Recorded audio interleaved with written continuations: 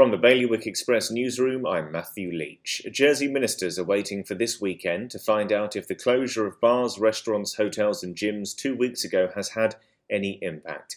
They've also revealed that the latest estimated R number is between 0.9 to 1.1, which means that if it's below 1, the virus is no longer spreading at an exponential rate. Guernsey's 2021 budget has been voted in after a day and a half of debate. 12 amendments were laid against the Policy and Resources budget, and it led to lengthy discussion on a wide variety of topics. The COVID vaccination centre at Fort Regent is ready for use, the Jersey government has announced, with January expected to see over 7,000 vaccinations. And a man has been sent to jail this Christmas in Guernsey for trespassing and drinking a £1,000 bottle of champagne.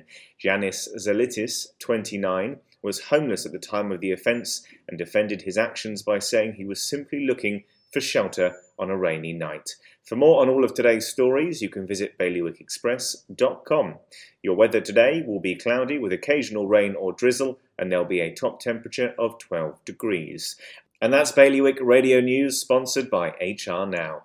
HR Now is Jersey's leading provider of outsourced HR services. It's their guiding principle to deliver HR solutions that are fully compliant, creative and commercially focused. HR Now, your one-stop shop for anything HR related. See hrnow.je.